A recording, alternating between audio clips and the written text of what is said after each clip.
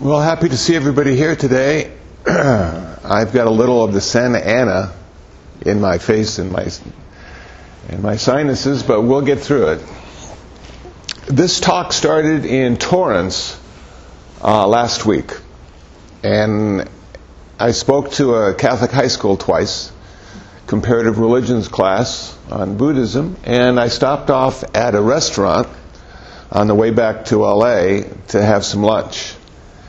And as I was paying for my lunch, there was a sign of a sick child dangling from the ceiling.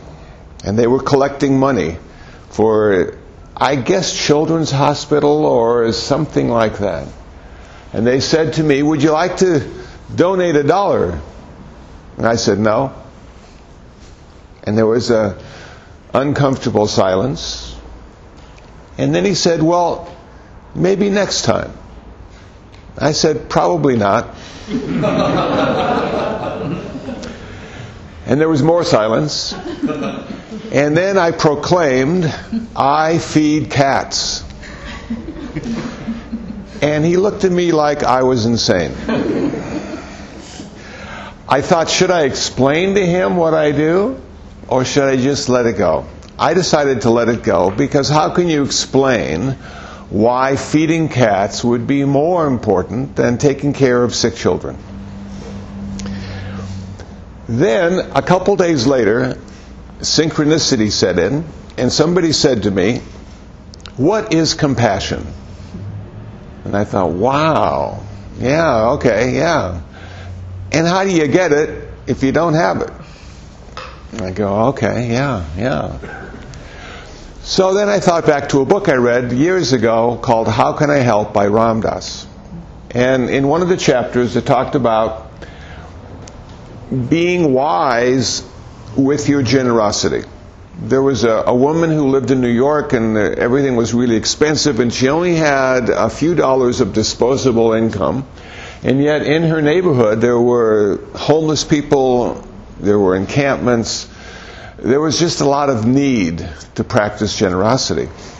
And she said, I sometimes feel like I should give more money than I can. What would you suggest, Ram Dass? And Ram Dass said, well, it's good to have a budget for your generosity. Decide how much you can afford to give away each week. $2, $3, $4, and stick by that. Because no matter how much money you think you have, it's not enough to change the world. And Bill Gates has decided to give $3 billion away, but he's specific in how he's going to give it away. So there's just no way to give it all away and make the whole world a better place. Now, in my practice of generosity and in feeding the cats, I have made a commitment to do that twice a day. So we have our feeding time in the morning, and we have our feeding time in the evening, and then in between there's play and petting and talking. And people ask me, do you talk to your cats? Of course I talk to them. They don't understand what I say, but they feel what I say. And then they go, yeah, this poor guy, he's getting old, talking to his cats. It sometimes costs $100 to $150 a month. And there are plenty of people, I must say, that help me out with the expenses of feeding the cats. But it's a commitment I've made in a specific way to change the world and reduce the suffering. And I can't save the world, but I can feed 8 cats. I can't save the world, but I can interact with 8 cats in a way that makes their life better. And so I have no guilt when I say, no, I'm sorry, I can't give you that $1 to save that sick child, because I'm saving 8 cats. Now, is a human life more important than 8 cats? Well, perhaps. As Jack Benny said one time, he was being robbed. Give me all your money, and please, give me all your money, or I'll kill you. And Jack Benny said, "I'm thinking." And that's sort of how I feel when I look at my compassionate activity in feeding the cats. I said, well, I could do this and I could do that, but I've sort of chosen to do this, or they have chosen me to do this. And that's probably enough in this lifetime at my level of income. That's just about as much as I can do on a consistent basis. There's something that makes you feel good about giving $1. But you know what? It's just so easy to give $1. How about feeding someone and taking food to someone and taking the time and the inconvenience and a daily activity that tends to change the world in a kind and generous way? And I thought to myself, yeah, that's a heck of a lot of work. And these cats don't die right away. They're good for 10, 15 years. It's a big commitment. Not just one time at the restaurant, so I feel better, or they feel better. So, having that as the basis for this talk, where does compassion come from? Well, I think it comes from an intention. I think it comes from the intention of loving kindness. Now, I have a whole lot of issues with love. I don't like the world. I know it's the word. I know it symbolizes a lot of pleasant feelings. But this is how I break it down. Love. One of the strongest attachments we're ever going to have. What did the Buddha say about attachment? It always leads to suffering. Oh, man. So, even the mild kind of love, like loving your cats, having an attachment to your cats, when they die, you're going to suffer. When they're sick, you're going to suffer. Okay. But how about the idea of men and women coming together in relationship out of love? Well, what is that? I said to myself, because, I've looked at my relationships in the past, and I've had some wonderful relationships, and yet they never stuck because it seems I wasn't attached enough. There was a little hesitancy on my part for full commitment that I thought, well, maybe I'll just sort of do half commitment. When I consider that mostly sex. And then the rest of the commitment may just appear all by itself. So what's the deal with love? Well, love, there's attachment. There's also this kind of greed and lust that goes with this love. It's not in the forefront. Sometimes it's hard to see right away. But there's always a sense of greed, that this is mine, and this makes me feel good. And then there is a sense of ownership and control that springs out of the greed and the lust, and that can really turn a relationship sour quickly. I've come to understand that the reason in Buddhism we never use the word love independently, all by itself, is because of that. So what did the Buddha do? He attached another word to love. Kindness. Whoa. So in order to have love in Buddhism, you also have to have it connected to kindness. And then you say to yourself, well, what the heck is kindness? What am I supposed to do? And it seems to me that kindness reduces suffering. When you're kind to someone, you're reducing suffering. You're suffering, they're suffering, the suffering found in the situation. So it balances all the negative aspects of love with the positive aspects of kindness, and now we have this sort of middle path love, loving kindness. Okay, how do I start my compassion? Well, I have to get this loving kindness uploaded to my consciousness. Because I find that most of the time I don't have a lot of love or kindness as I go through the streets and sidewalks of Los Angeles. I really disappoint myself that I'm not more enlightened and can see the beauty and the wonder of this world. I see a lot of struggle and a lot of failure and a lot of hurt feelings and a lot of just uncomfortable people in uncomfortable situations. Now, the Buddha said I'm in charge, that I can look at any situation and see it in a multitude of ways. So why can't I see the situation through the filter of loving kindness? Well, it's possible, but it requires me to work. It requires me to upload it every day. So let me share with you loving kindness as I do it, and you can sort of see how it works for me, so I can change my mind and see the world in a more, I don't want to say optimistic, but a more realistic way. So I start in the morning, even before the first cup of coffee, I start in the morning and I say, may I be happy, peaceful, and free from suffering. May no harm come to me. May no difficulties come to me. May no problems come to me. May I always find fulfillment. May I also have patience, courage, understanding, and determination to meet and overcome the inevitable difficulties, problems, and failures in life. So I start with me, the selfish guy that I am.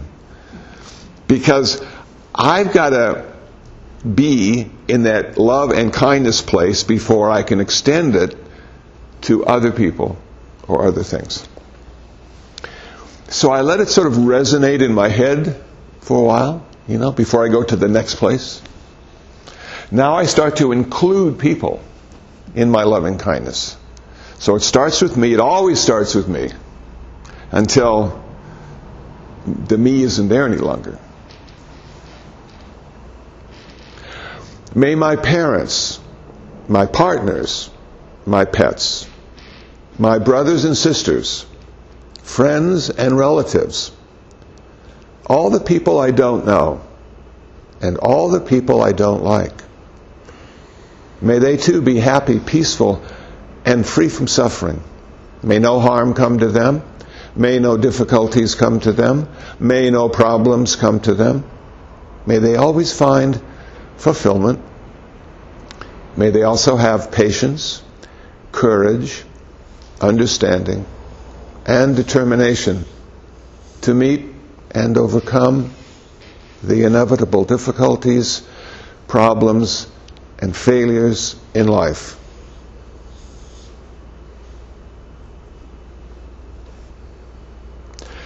Now, the most profound aspect of that, all the people I don't know, which turns out to be about 7 billion.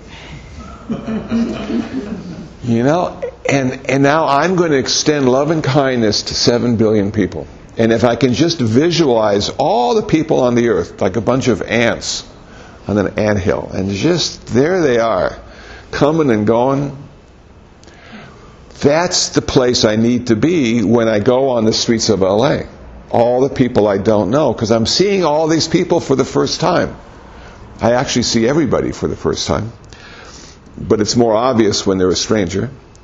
And I'm going, wow, okay, what's my response to all the people that I don't know?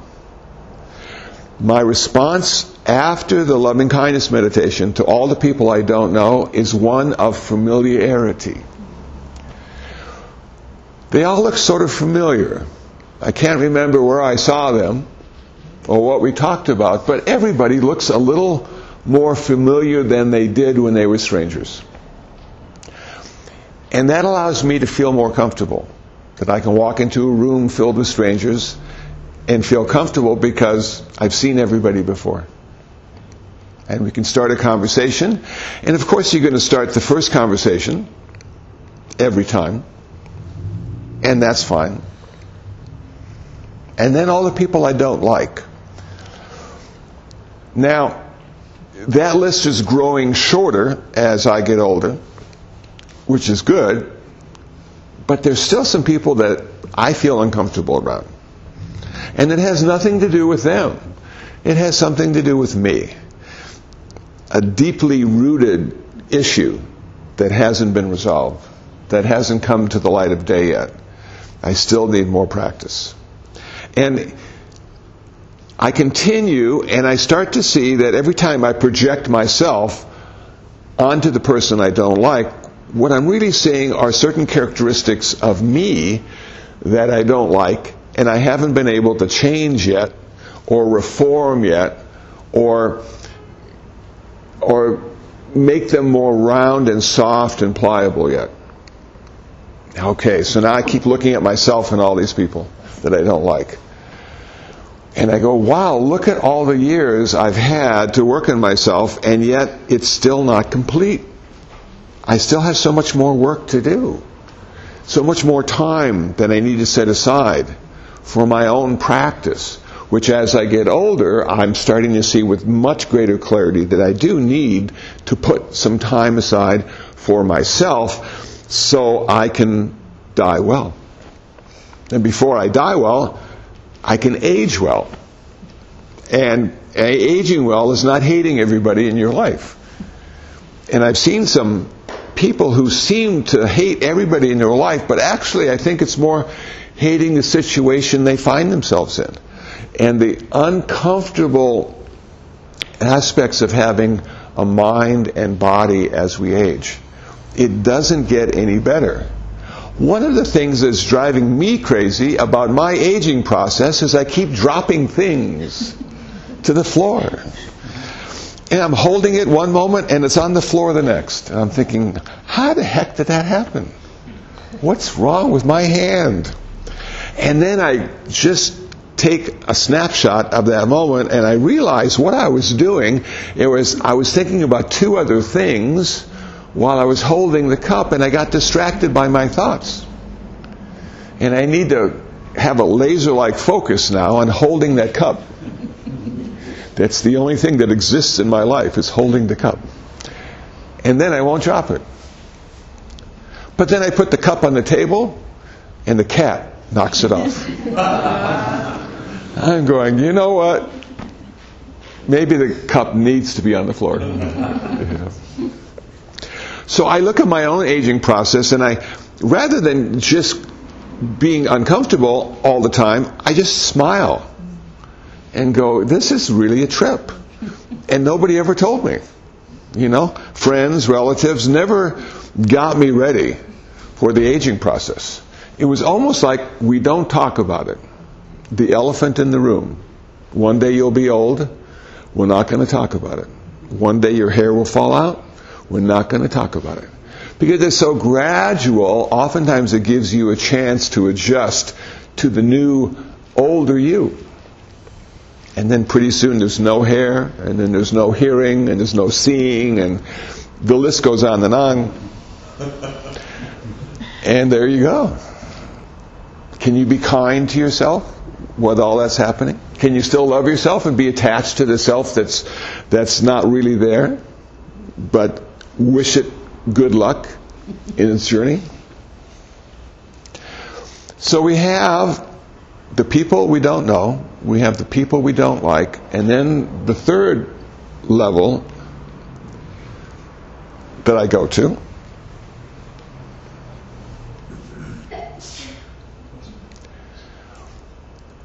may everything with form and without form, with consciousness and without consciousness, with legs and without legs.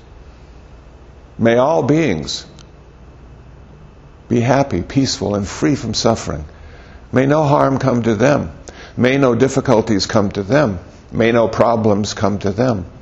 May they always find fulfillment. May they also have patience, courage, understanding, and determination to meet and overcome the inevitable difficulties, problems, and failures in life.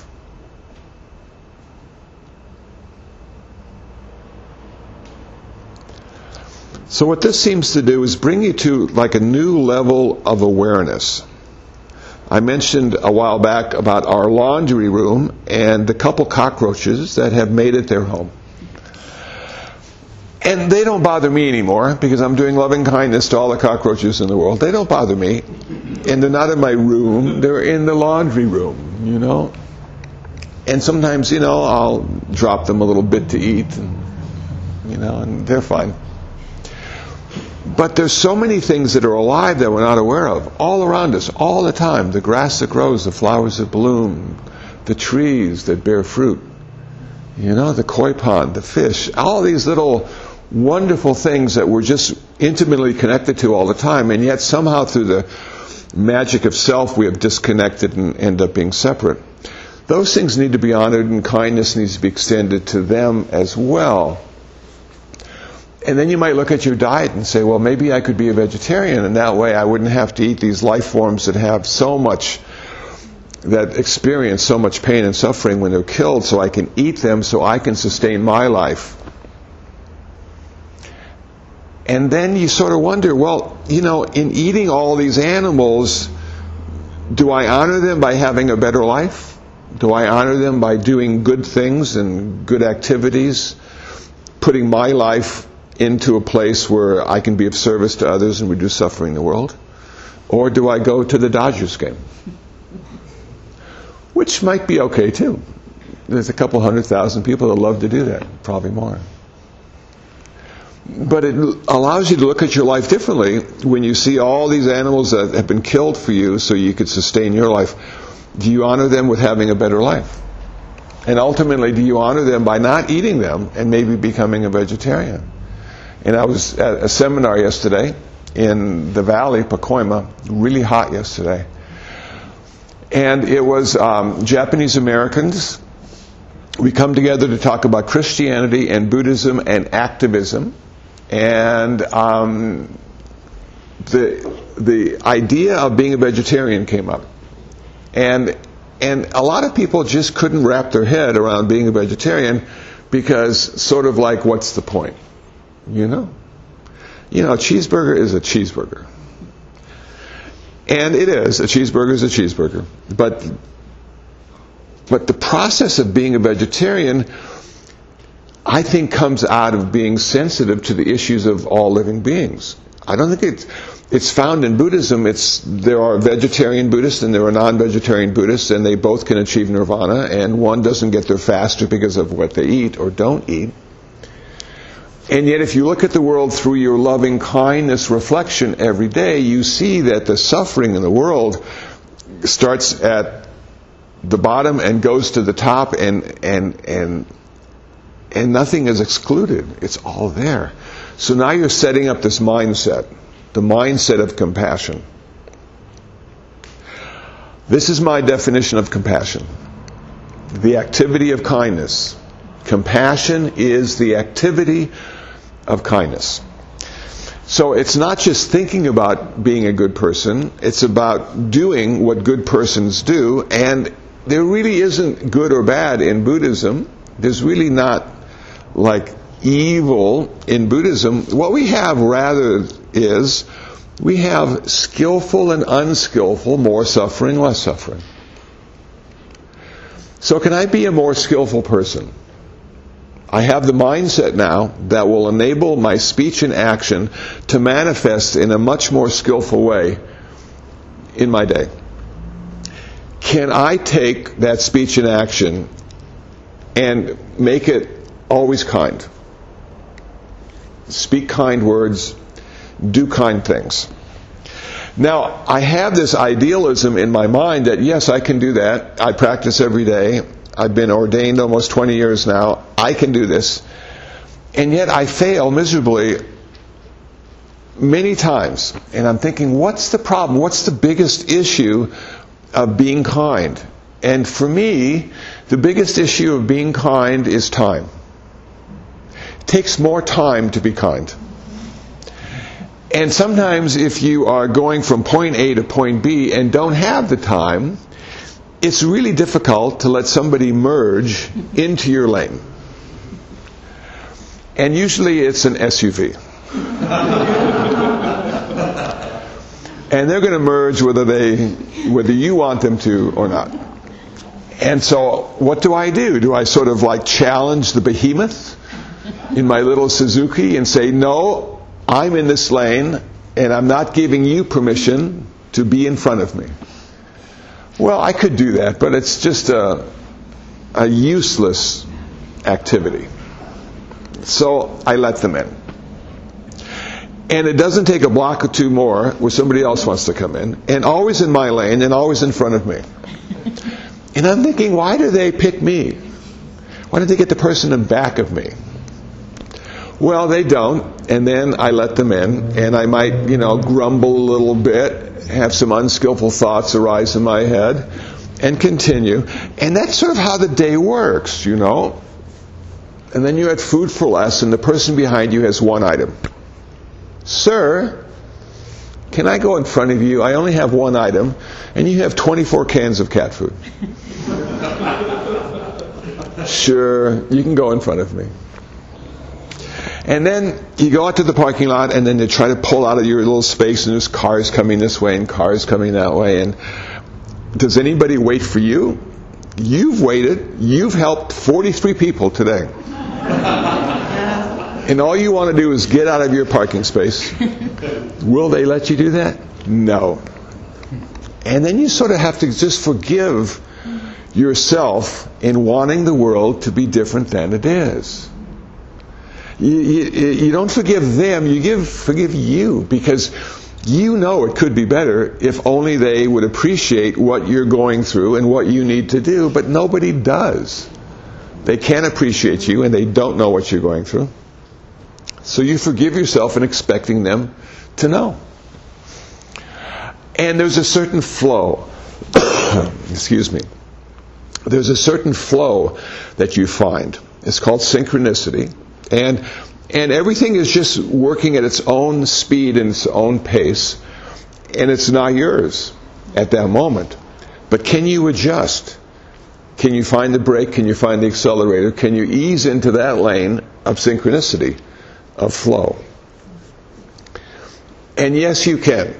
But now you need to engage in love and kindness. You need to go in there and just sort of stay there.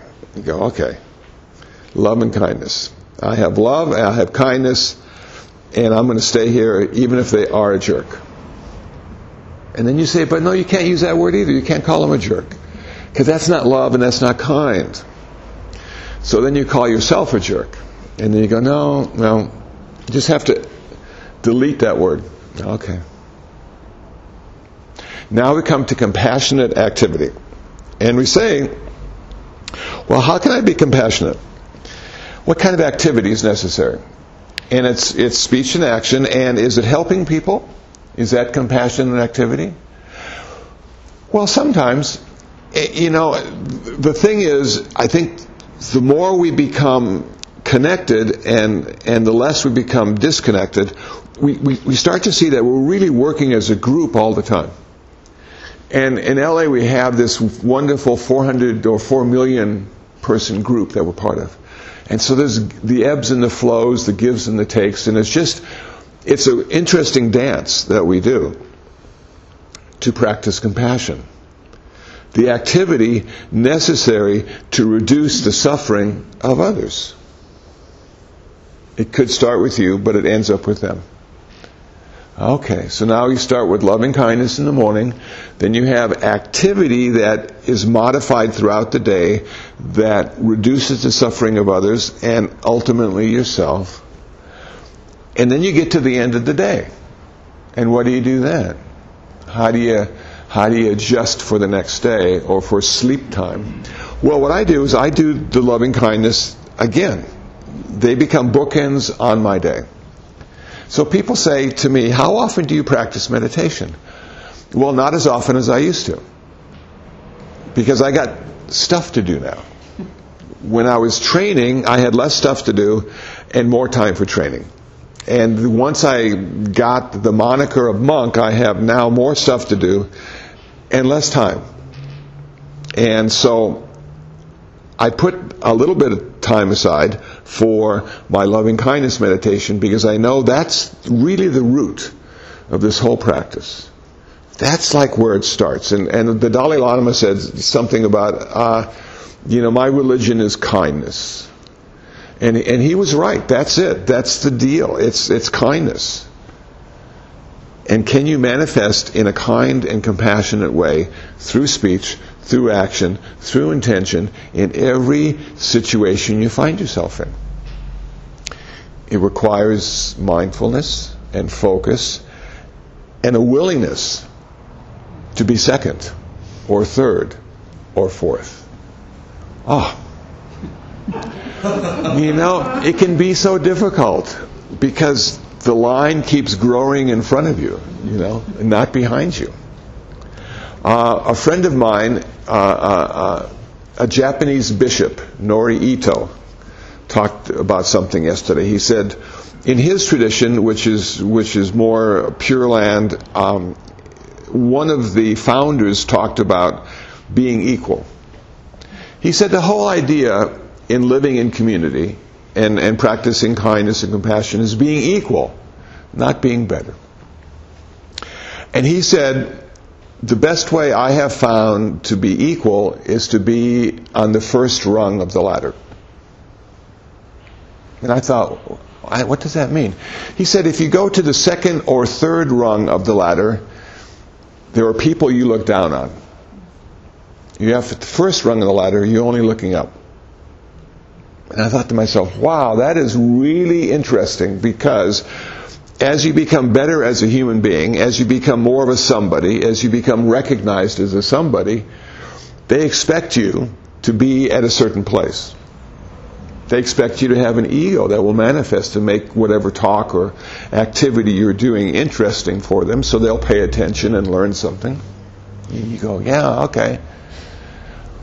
But that means I have to be at the top of the ladder, the top rung, and proclaim from that view what you've come to understand as being real and important. And there's a bit of truth to that as well, because if you're at this level and your boss is at this level, you don't know what he's going through or what he has to do, because you can't see over the top. But the one up there can look down and go, yeah. But after that presentation, after that seminar, after that retreat, who leaves the retreat? Is it the one on top, the one who professes to see the great truth?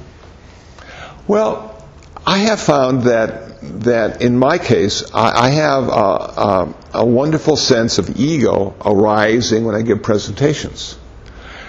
And I find it necessary in order to do what I do.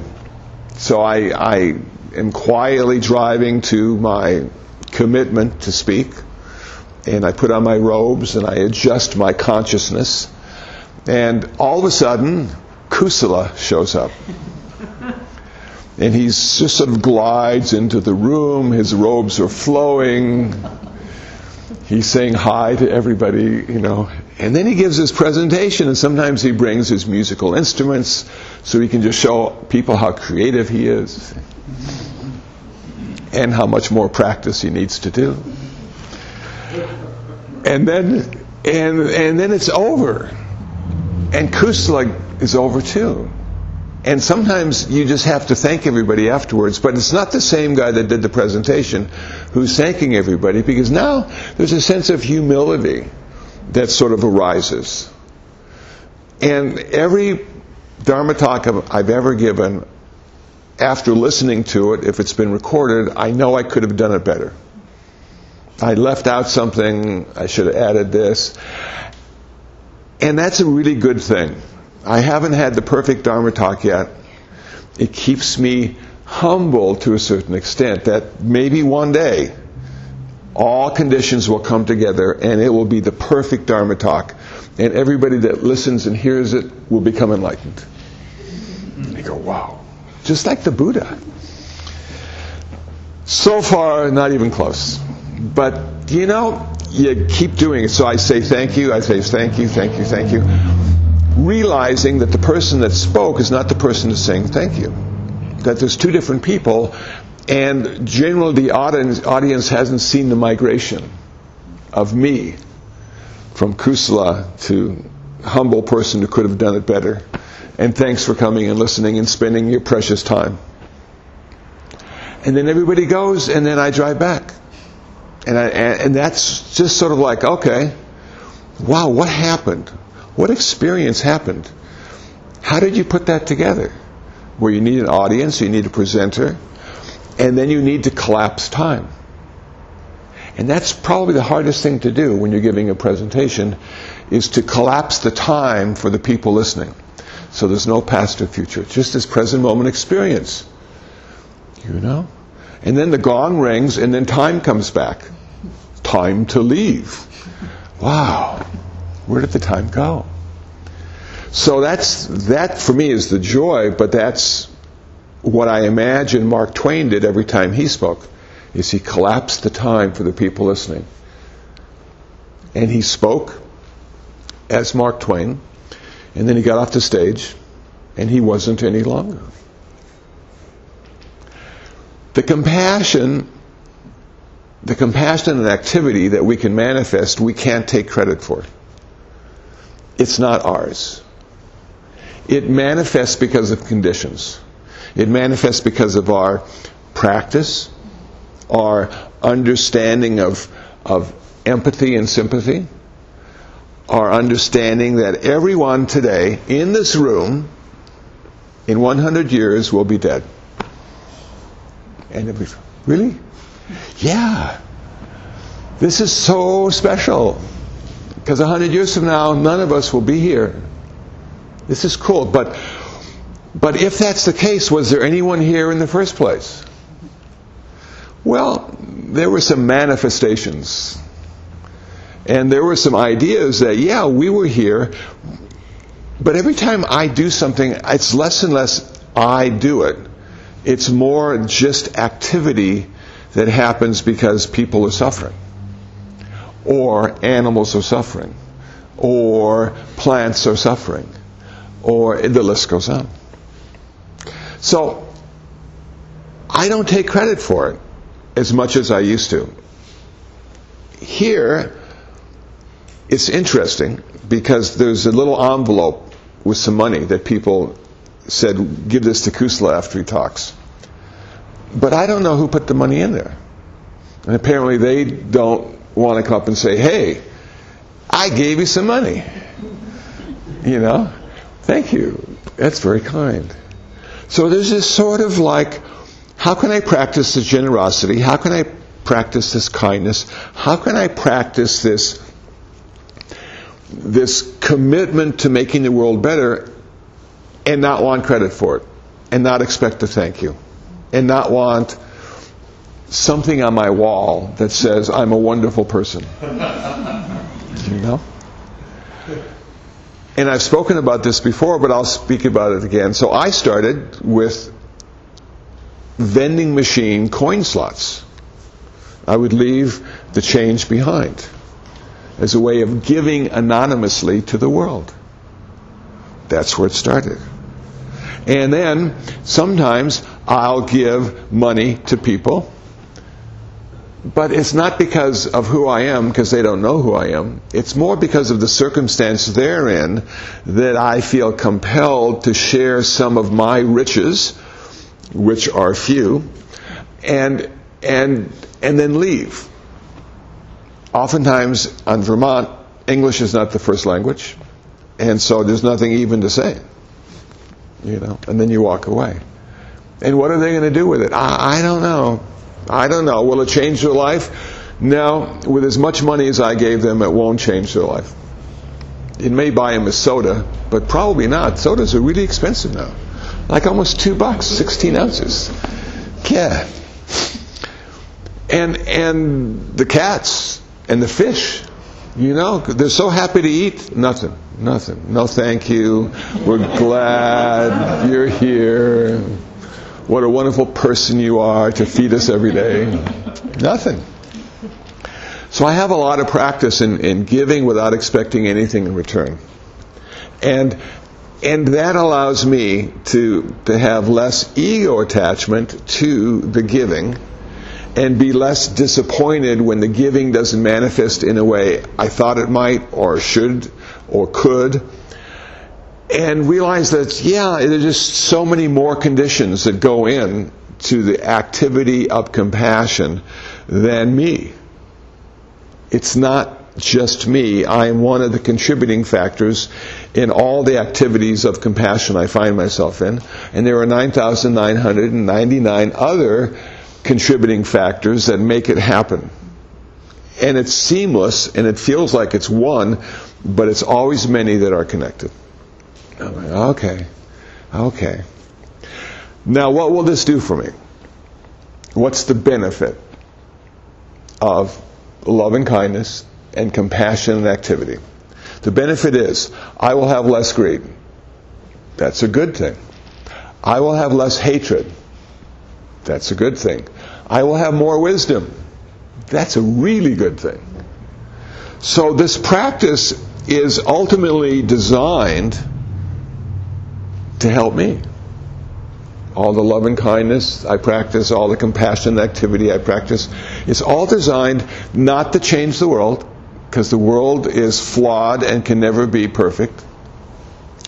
Not to change the people in the world, because you can't change the people in the world, because each one of them is unique, and you don't know what they're going through. And even if you did, there's nothing you could say or do to change that until they want to change that. So you have to let them be, encourage their growth, but not demand it. And the wisdom aspect, for me, is the most important. And the wisdom aspect in Buddhism that comes out of love and kindness and generosity and compassion and activity is the realization that we're all interconnected and interdependent. That we do not stand alone or apart. And that $1 shared affects all of us together. And with that as my wisdom, I continue to get up in the morning and do my loving kindness meditation. No obvious results on a daily basis, but over the course of a lifetime, it can be looked at this. As I look back on my life, it's not what I thought or who I was that made the difference. It's what I did.